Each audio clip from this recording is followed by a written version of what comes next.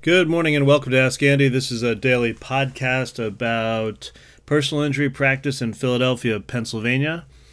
I'm Andrew Neuwirth. You can reach me at 215-259-3687 or on the web at Neuwirth Law, NEUWIRTHLAW.com.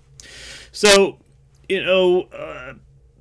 people have questions about what their case is worth. And, it's sort of like a parlor game to some extent, telling you in a vacuum what a case is worth. And for the most part, I can give you thumbnail sketches of how insurance companies value cases, how I value cases, but every case is different, and you got to have a lawyer who knows what they're doing talking to you about what your case is worth, not what some other random person's case is worth. So I deal with a lot of people who say, oh, but I heard about this guy who got $1 million for my same injury. And usually when you ask further questions, you find out that that's not true, or it's not accurate, or there's some other extenuating circumstance. Most of the time, most people have cases that, at the very least, your lawyer can put a value on. And that's really just, can you value this case for settlement? Because you really don't know what a jury's going to do, and juries can come back high or low. They don't, a jury doesn't know what a case is worth or what it's not worth. So, that's kind of the beauty and the risk of jury trial practice is you're not dealing with a bunch of people who handle personal injury cases all the time. You're dealing with everyday average people, and what sort of a value they would put on things oftentimes is a lot higher than what an insurance company would that's trying to just lowball you, nickel and dime you, or settle the case for as little as possible, even when they're 100% at fault. So, sorry, I need to take a drink of water there. So there's a lot of factors that go into value, but, I would say that most people who've had a car accident have, a decent sense that they've been injured and that their injury is worth something. So what's it worth? Well, there are a lot of factors.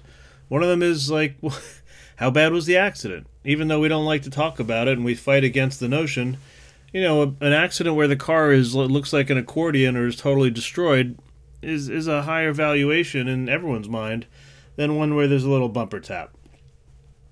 And that's not to say that the bumper tap can't cause problems, and we argue all the time that it does, but it's a harder case. And a harder case means a lower settlement value because there's always the risk that a jury might not believe you or might not accept what you're saying. And that's kind of the push and pull of negotiation is, the insurance company always wants to sort of find out what the least they can settle the case for, and what's your number on my side. So, but there are a fair amount of cases that come through that people are injured, they go through some physical therapy, maybe they heal a broken bone, and they get better. And, to my mind, I don't want to show up in a courtroom 2 years down the road with a plaintiff who's perfectly better. That's not, going to garner a lot of future lost income or sympathy or even interest from a jury in the case. So if a person is 100% better, you want to settle that case and you want to resolve it. And the client needs to understand that they're going to look healthier than some of the jurors are. And that's kind of the discussion with my clients is often, hey, look, you had 6 months of treatment. You were out of work for 2 months, which is a lot of time for someone to be out of work. Hopefully you didn't lose your job. You lost sick time. Is sick time recoverable as lost earnings? Yeah, to me and to personal injury plaintiff lawyers, it is. Because, did you lose money as a result of that? No, you still got paid. But you gave up, future sick days you could have taken. You gave up money maybe you would have been paid out at the end of the year or at the end of your career. So you gave up something because of this accident. It's hard to document that sometimes, but for most people who are W-2s, it's not that hard. There's a factor of what your lost wages is. Most people don't make a hell of a lot of money, so usually, a month or two of lost wages is significant to them, but not significant if you're talking about a $50,000 case. $1,000 or $2,000 here is going to get lost in the wash. The next thing is, we look at is duration. Let's say you're out 3 months and you missed 1 month of work, so you lost $5,000 for your income, and you're out, 1 month or 2 months of time.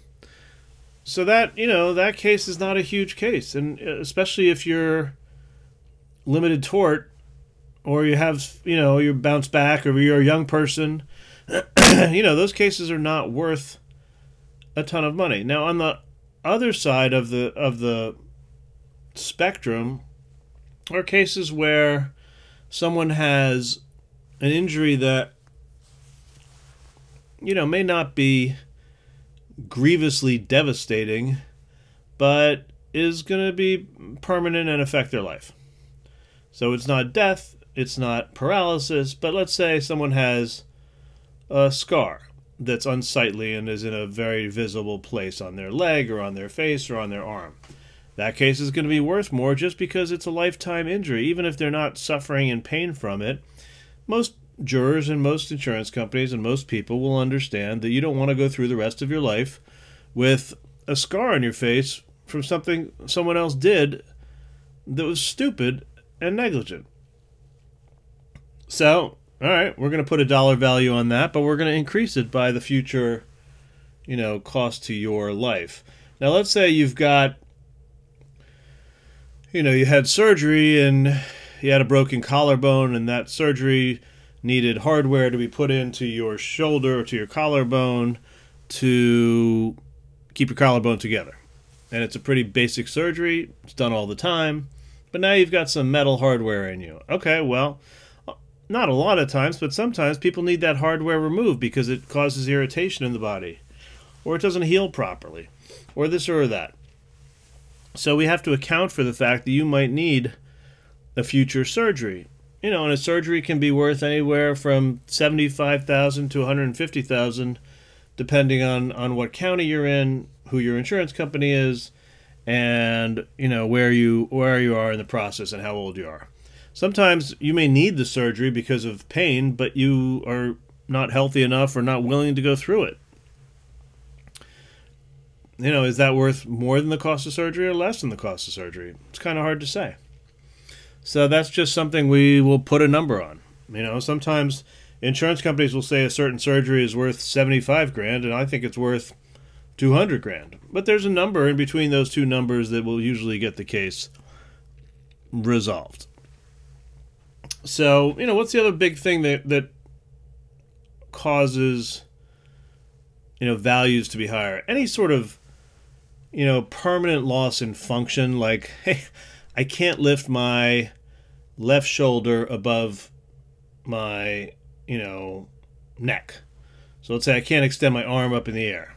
I can lift it, I can use my hand, I can type, I can do my job, I can do everything, but I just can't.